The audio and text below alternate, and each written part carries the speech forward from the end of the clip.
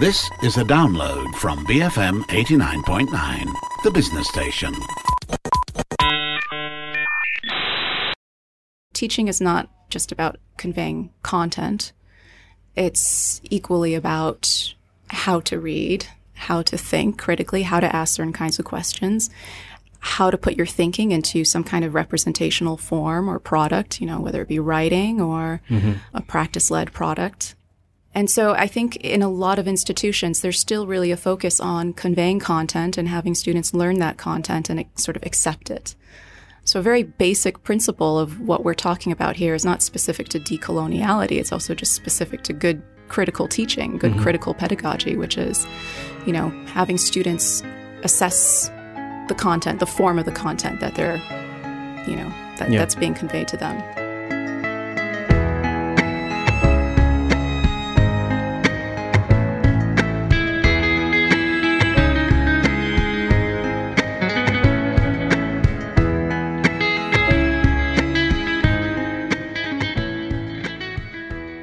Hi, I'm Ahmad Fuad Rahmat and welcome to Night School, the show that explores concepts, theories, and society.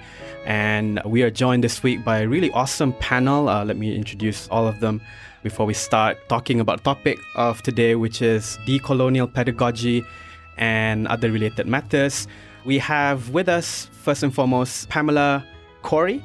She is a lecturer in Southeast Asian art at the Department of History of Art and Archaeology at SOAS. That's the School of Oriental African Studies. Joining us as well is Ashley Thompson. She is also teaching at the SOAS and at the History of Art and Archaeology, same department. And from Central St. Martin's, from the Fine Art Department, is Erica Tan. Welcome to the show. Thank you. So we should explain to our audience the occasion that brought you here. I mean, it's a very interesting opportunity to be able to engage with you in Malaysia. So what's this trip about? Okay. Well, there was a call for applications for the Newton Mobility Grant, and it specified certain institutional partnerships, one of which was between a UK institution and a Malaysian institution. So I reached out to Simon and asked, should we apply for this? And what should we do? There's a focus in the call for applications on projects that would tie somewhat directly to industry sectors, cultural industries, economic industries. There was an emphasis on building capacity and resources. So Simon and I brainstormed some possibilities, and we wanted to do something that was academically rooted, but that had some practical implications, productive sort of practical outcomes. And so the practical outcome of this, hopefully, is to brainstorm ideas and hopefully, exchange ideas about how to shape a new program of study at the University of Malaya, a BA in art history or something related, which would be quite a singular program of study within the region. And also speaks to a real need for this kind of educational formation and training, given that there's a kind of museum fever in Southeast Asia at the moment, but the training isn't really there, the curriculum isn't really there in Southeast Asia to, build the staff. And along those lines, thinking about curriculum and pedagogy, you can't separate that from scholarship and research. And it speaks to this idea of decoloniality as well, which is decentering, the primary institutions of knowledge building, research, publication from Europe and the US. So we're talking about creating a site for knowledge production and dissemination outside of what has long been considered sort of the center. So that speaks to that impetus. But I think what's exciting for Simon and I too is how to rethink decoloniality in an art historical context, so contributing to the broader disciplinary question through the example of Southeast Asia, which is quite a rich source of materials that I think can contribute to that question. And then how can the question of a decolonial art history also contribute to, Southeast Asian studies or Southeast Asian art history. Interesting.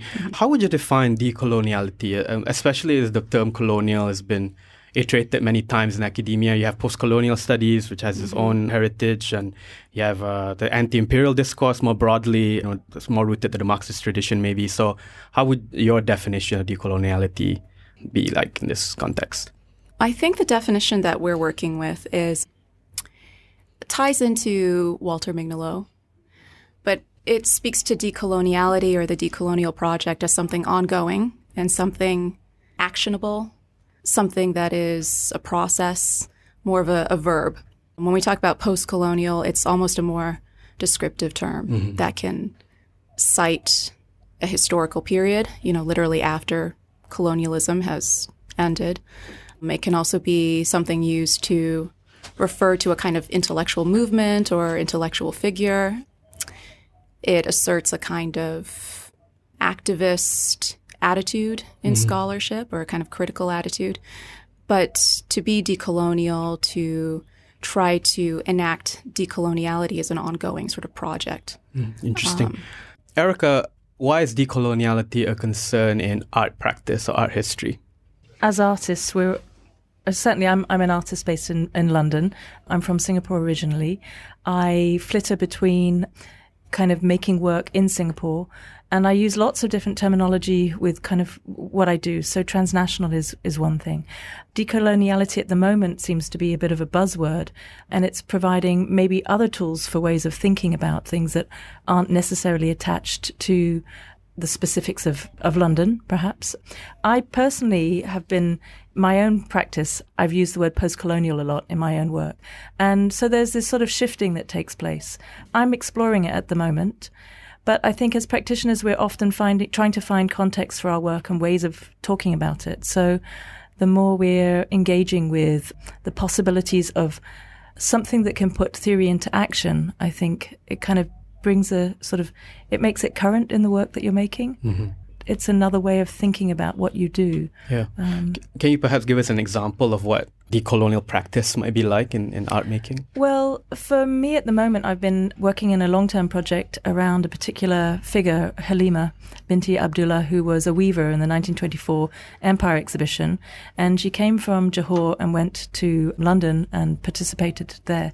And there's a whole sort of story around her. There's very little information, though, and there's a lot of story making that I've made up about her. But one of the questions I've been asking is whether or not Halima could have a place in the National Gallery in Singapore that opened up 2 years ago, and why she's seen as not being possible to be shown within the National Gallery in her work. And partly because it comes down to this idea of what the visual is or what the modern is, and that the modern is visual. This is what the curators have kind of been utilizing. And so there seems to be, in a way, a kind of continuity of colonial discourse and what is art and what's collectible and what was collected and the information that was collected, and an ongoing inability to incorporate certain voices or certain people. So for me, that's been interesting. I haven't used decoloniality as a term within this practice, but in many ways it's sort of feeding into those kind of discourses. Yeah, that's really interesting, because when we think of colonialism or imperialism, we think of institutions, we think of market dominance, we think of the military and conquest, but we don't think of art as necessarily featuring much in the so-called knowledge production of the colonial. So can you actually maybe draw a connection between art, if the valuation of art on one hand and the colonial project more broadly, like historically, how has that worked together? I suppose I would answer that question by trying to think about different moments of the colonial. One thing that we also discussed this morning is, or what is it that we call the colonial? Is it simply the European colonialism in the 19th century or in the 16th century, whatever moment you're coming into Southeast Asia? Or is it something that can be thought of in terms of other historical periods? I look particularly in my own work at questions of Indianization, early modes of what we might call colonialism.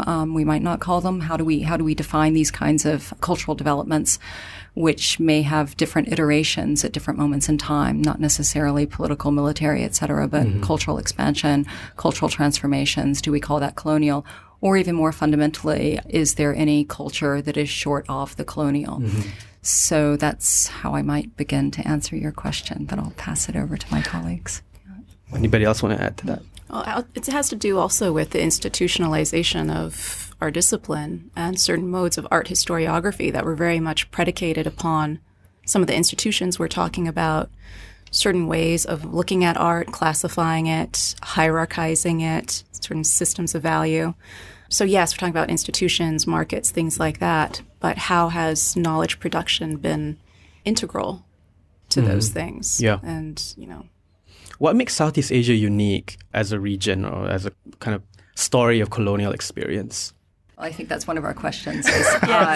One of the big questions, obviously, is Southeast Asia defined as a region, and how is it defined as a region? And then to come back to our discipline or our questions, how does art participate in that definition? I think that's something we're certainly thinking about. Earlier in our conversations, you were talking about matrifocality as being something perhaps distinctive to the region. Are there elements within matrifocality, if we think that does exist in some way, that are evidenced within art production? That would be the kind of question we would ask to try to get at this question of specificity.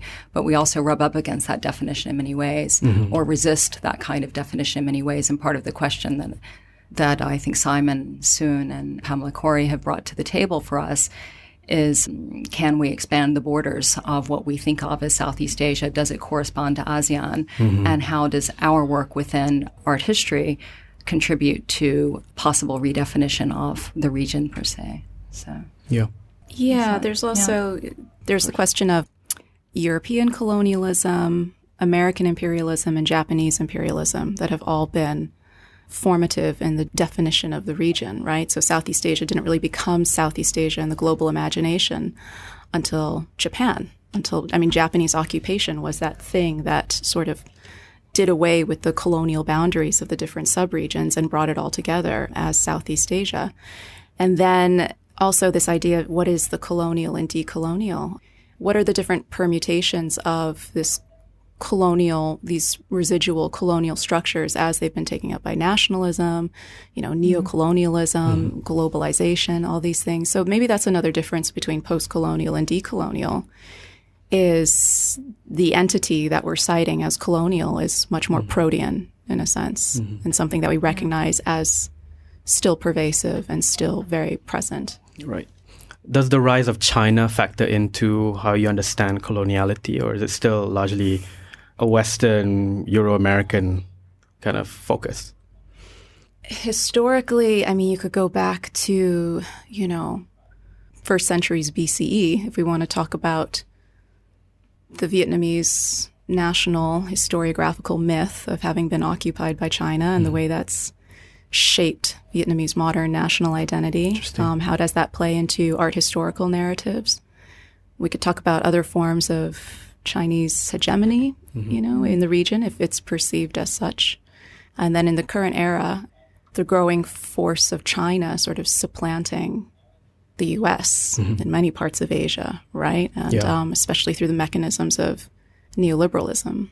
Yeah, and I think that's the interesting thing about Southeast Asia for me personally, just the confluence of different interests and powers over thousands of years. It's always been an area of contestation, and the contestation hasn't really been resolved in, say, a lot of other different parts of the world, The sphere of influence is still being redefined constantly as a result. Let's take a break for now, and we'll return to the second part of the show where we can talk more about pedagogy, how that comes into play with some of the things we've touched on. I'm Ahmad Fuad Rahmat. Joining us this week are Pamela Corey, Erica Tan, and Ashley Thompson, art historians and practitioners, discussing about the discourse of decoloniality and its interesting potential future pedagogically as well in Southeast Asia. This is Night School on BFM 89.9. BFM 89.9, you're listening to Night School. I'm Ahmad Fuad Rahmat, joined this week by art historians Ashley Thompson and Pamela Corey, and art practitioner artists, but also a lecturer at Central St. Martin's, Erica Tan. And we are discussing decoloniality in Southeast Asia, trying to link politics, history, and pedagogy, and the future of the discourse here as it is taking shape amidst very interesting circumstances. We've talked largely about the context, but now I want to talk more about pedagogy. So where does decoloniality and pedagogy converge, the concerns?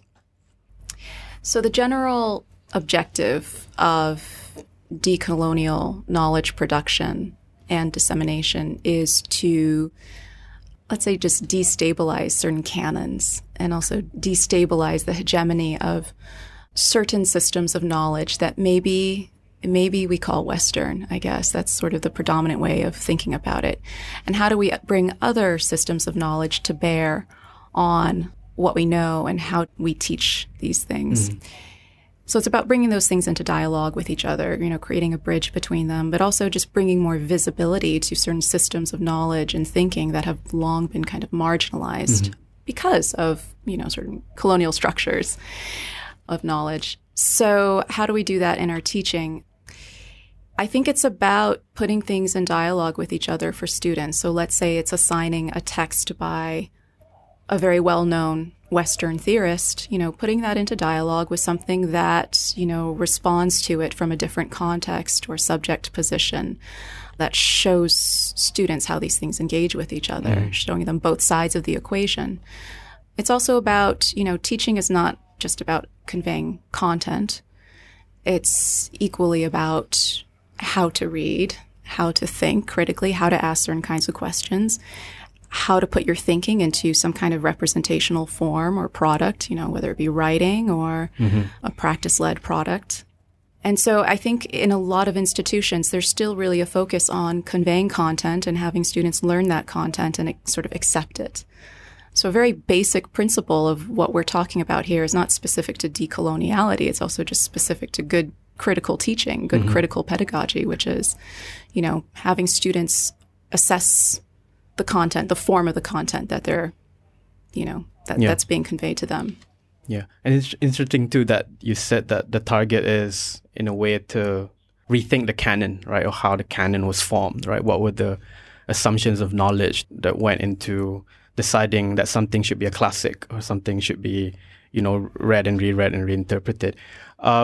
In Malaysia, the interesting thing is that, and this can be read in different ways, a lot of the discussions about decolonial, they didn't use the word decolonial, but they do talk about, finding alternatives to knowledge or Western knowledge, or sometimes even purifying Western knowledge, because a lot of that discourse taken over by Islamism. So the idea here is that the West has been hegemonic in terms of the kind of sciences it's brought, the kinds of economic logic that it's spread, and there is this tendency to want to cleanse knowledge, right?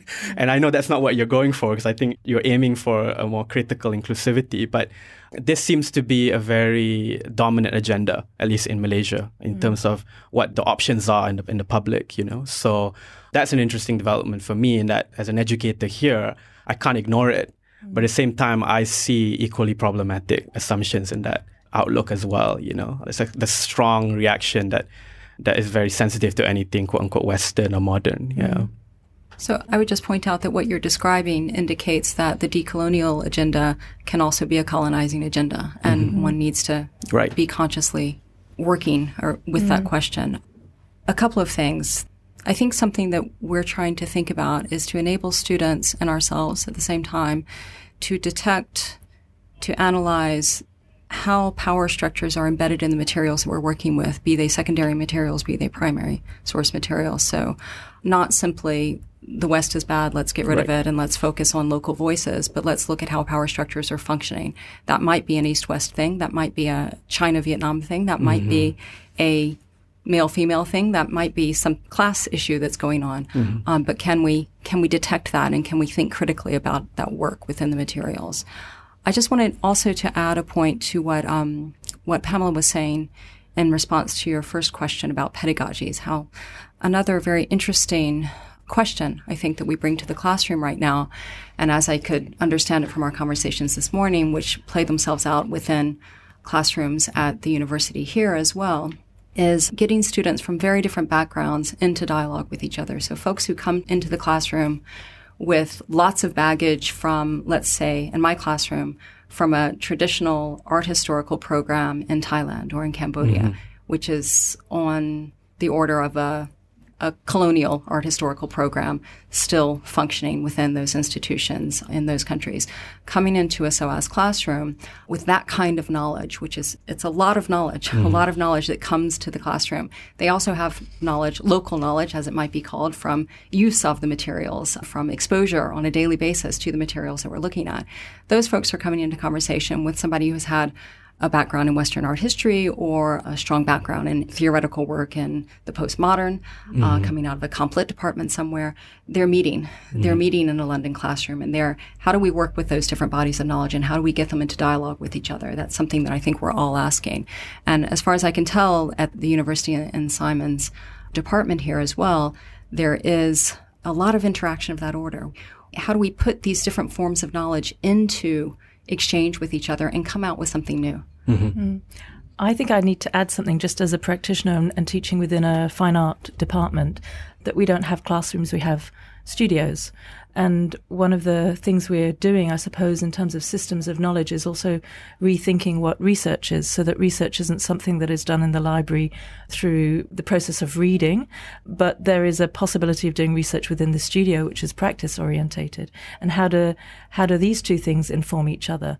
And maybe one of the things thinking about interdisciplinarity is, how does the practice of making work affect or is affected by art history? Because I think those two things are really hand in hand, but often don't get sort of explored. And as a practitioner, sometimes we make art history, but we don't have this dialogue necessarily with art historians that are making art history in another kind of producing certain kinds of knowledge. And we might be producing knowledge, but not actually speaking to each other. Interesting. So the conversation is very important, right? And like the example you gave is not so much the knowledge production, but making sure that certain conversations that otherwise would not happen, right? Malaysia is an interesting example in that we've had multinational, I guess, branded educational institutions set up camp here. Nottingham, where I teach, being one, but also Newcastle is in Johor. Sunderland is opening up soon. And the Arab universities are also active here. So Madinah University has a campus in Shah Alam. And Manipal University, which is a big Indian university, has branches here as well. So over the past 20 years, Malaysia has positioned itself as a global education hub. And I've had the experience of teaching in these contexts. And the interesting thing is that while English is used as part of the globalization, the pressure to identify with just one culture isn't very strong, in the sense where if I were studying in the US, there's a default sort of whiteness that has to be recognized when I speak the language or I'm in the classroom. There's something already established about being white or being Western that I sort of have to position myself in.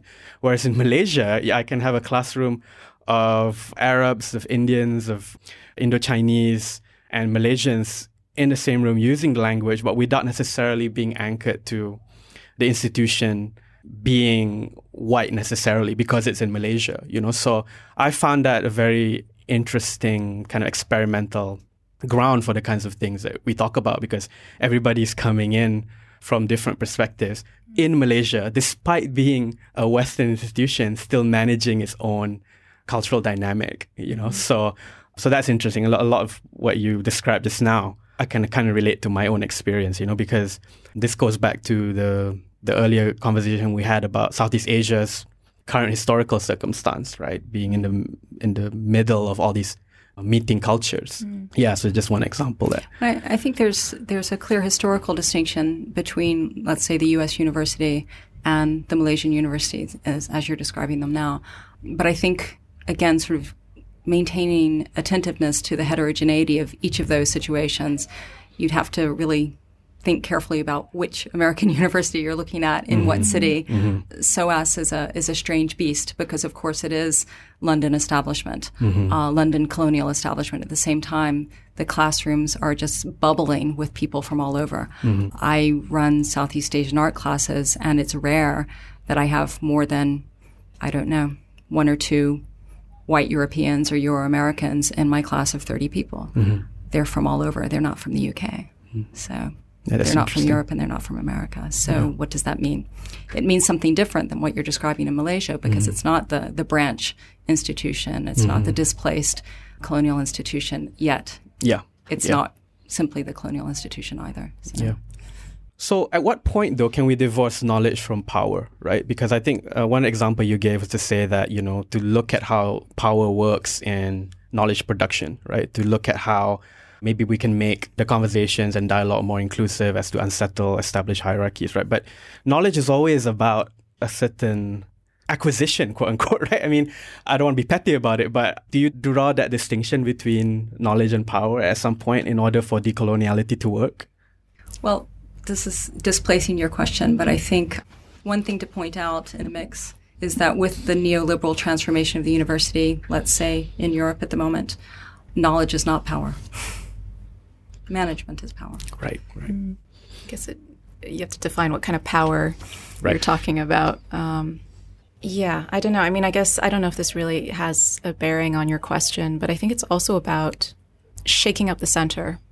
Okay, so it's not just about creating a voice, creating more of a presence through alternative spaces and sort of additional spaces, but it's about getting those presences, those voices into the central platforms and shaking it up from within. Yeah. Right.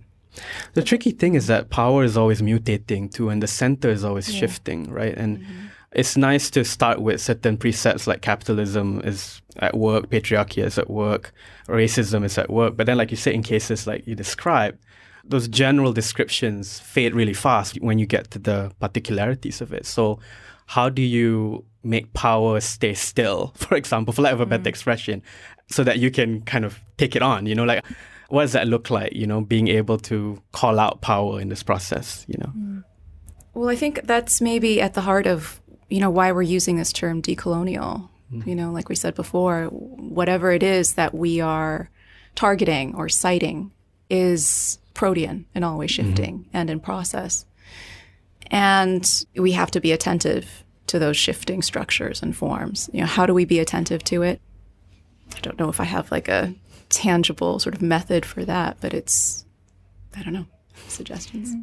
No, absolutely. I mean, just doing our work. At the same time, you have to make, I think, an artificial decision that now is a time where I'm going to call out, I'm going to make that power stay still, and I'm going to expose it. And I'm going to point out the inequalities that are at work here. Of course, that's artificial, but of course, it's necessary at the same time. Yeah. And one has to do that and then move on. That's true. And I think I like that phrase, artificial decision, in that as instructors in a classroom, we have to make those decisions a lot because we have power, but at the same time, we do want to, quote unquote, equalize it to the extent possible. And we have to make those decisions, right? Yeah. Can you tell us a little bit about your own practice then as educators? And maybe there's certain rules of thumb or certain approaches that you have, to make, because educators have power, right? We legitimize what's right and wrong in the discussions. We create spaces, we close spaces, at times. So maybe as part of your concluding thoughts, share a little bit about your own pedagogical strategies when it comes to decoloniality. I wouldn't put this under decoloniality as such, but certainly the idea of destabilizing kind of fixed narratives of medium specificity is something that we do. The idea of contingency is constantly coming up in the making of work. So the idea also, when you say that we say something's right or wrong, I think we drive our students absolutely crazy by trying to refrain from doing that. And they so desperately want us to say, hey, that was great, you got it right. And they're never really walking away with that kind of confirmation from the tutors. This is in the context of fine art. And that's not to say that isn't being done within the critical studies department, but in the studio, there's a real necessity for leaving something inconclusive and still able to change and fluid the next time round. So that's what we do. Interesting. I think maybe I mentioned some of this already. I mean, my pedagogical approach fits within the decolonial project, but I just feel like what I'm trying to do is encourage critical pedagogy, critical learning. So that's much broader. But, like I said before, the way I assign readings is to have students read various works by different voices in conversation with each other and to be very attentive to the conversation or dialogue that's taking place. See in what ways it can generate sort of points of inquiry, trying to get students to ask questions and to really assess the form of what they're being taught, the form in which knowledge is being conveyed to them. Trying to balance concerns of the discipline with broader interdisciplinary concerns. So creating a bridge from the specificities of whether it be, Southeast Asian modern art to broader sort of disciplinary questions about modernism, or to the construction of Southeast Asian studies as a, sort of a subfield of area studies. Yeah. Cool. I'll just add to that the question of imposter syndrome. I think many, many students in our classrooms today feel that they don't belong there. The university has opened up and people feel they're walking into an establishment that is not theirs. And enabling students not to preface their thoughts with, I think I'm wrong, but I'm thinking this, but to enable them to think that the fact that they are thinking, if they're able to engage in critical thinking in the classroom, then that's right. Mm-hmm. And they can feel good about themselves and about what they're doing there. Interesting stuff. A lot of our show is really a teaser into the topic because it's half an hour. We have to wrap up soon. But as a follow-up, what can you suggest to our listeners, should they want to look up some of the texts that are relevant to the things you're saying? So you talked about Walter Mignolo earlier. Yeah, is there a text in mind that you would recommend to listeners as a way to kind of pursue their interest in this question? Well, I think a good entry point text, one that I assign in teaching, is a text that he's written with reference to a specific artwork. So it helps kind of provide a nutshell synopsis of his theory of decoloniality, defines his terms, then illustrates the theory through his discussion of an artwork. And that artwork is Fred Wilson's Mining the Museum. And the exact title of his article is escaping me right now, but you could Google it, sure. Walter Mignolo, Fred Wilson, Mining the Museum. Cool. We're building a bibliography, aren't we, that you want to share at some point? Yes, so we are, we at the moment we're really talking about this project, what we want the outcomes to be, and what, the fact that we want the materials that come out of this to be open access, and, we want to disseminate it to the public. And one of the things we want to work on is a bibliography. So we will be working on that, and we'll make it available at some point. Sure, and you can share the link to the show, and we'll post it on our Facebook. Mm-hmm. Yeah. Other titles come to mind? I'm all for deconstruction. Yeah, no, I keep thinking about Trinity Minhar's work, but cool. I'm not sure. I think she's really important to read. So sure. That's another name to Google. Yeah, plenty of stuff online about her. Yeah. I would just add too, something we mentioned, or I mentioned earlier in discussions, is that, decoloniality is not all about Walter Mignolo. And we can look within all of our areas of study to find precursors or, other forms of theory that provide a rigorous foundation for, this, let's say, this specific trajectory of thinking that we call decoloniality. But within Southeast Asian art history, I think someone like Stan O'Connor, who was the first professor of Southeast Asian art history appointed at an American university, was doing this kind of work long ago. So even, his articles, writings from the 1980s, are bringing to bear these approaches. All right, awesome. So look up those names. I have in mind, since we talked about pedagogy, Paulo Freire's book, Pedagogy of the Oppressed, good primer into a lot of the concerns that we have, especially going against a quote-unquote banking mode of knowledge that's dominating the education industry. But thanks so much for joining the show. Erica Tan, Pamela Corey, and Ashley Thompson, sharing your knowledge. Now, we can post links to your respective websites, department websites, on the Facebook page so they can follow your work afterwards. But thanks so much again. You can email the show at bfmnightschool@gmail.com. Look us up on Facebook, type BFM Night School at the search space, or download our app at the Apple App Store and Google Play. I'm Ahmad Fuad Rahmat, and this is Night School on BFM 89.9, the business station.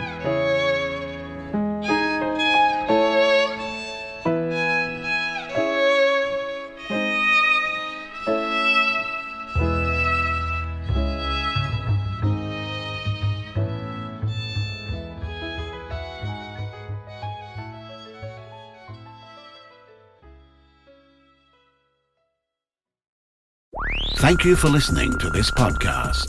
To find more great interviews, go to bfm.my or find us on iTunes. BFM 89.9, the business station.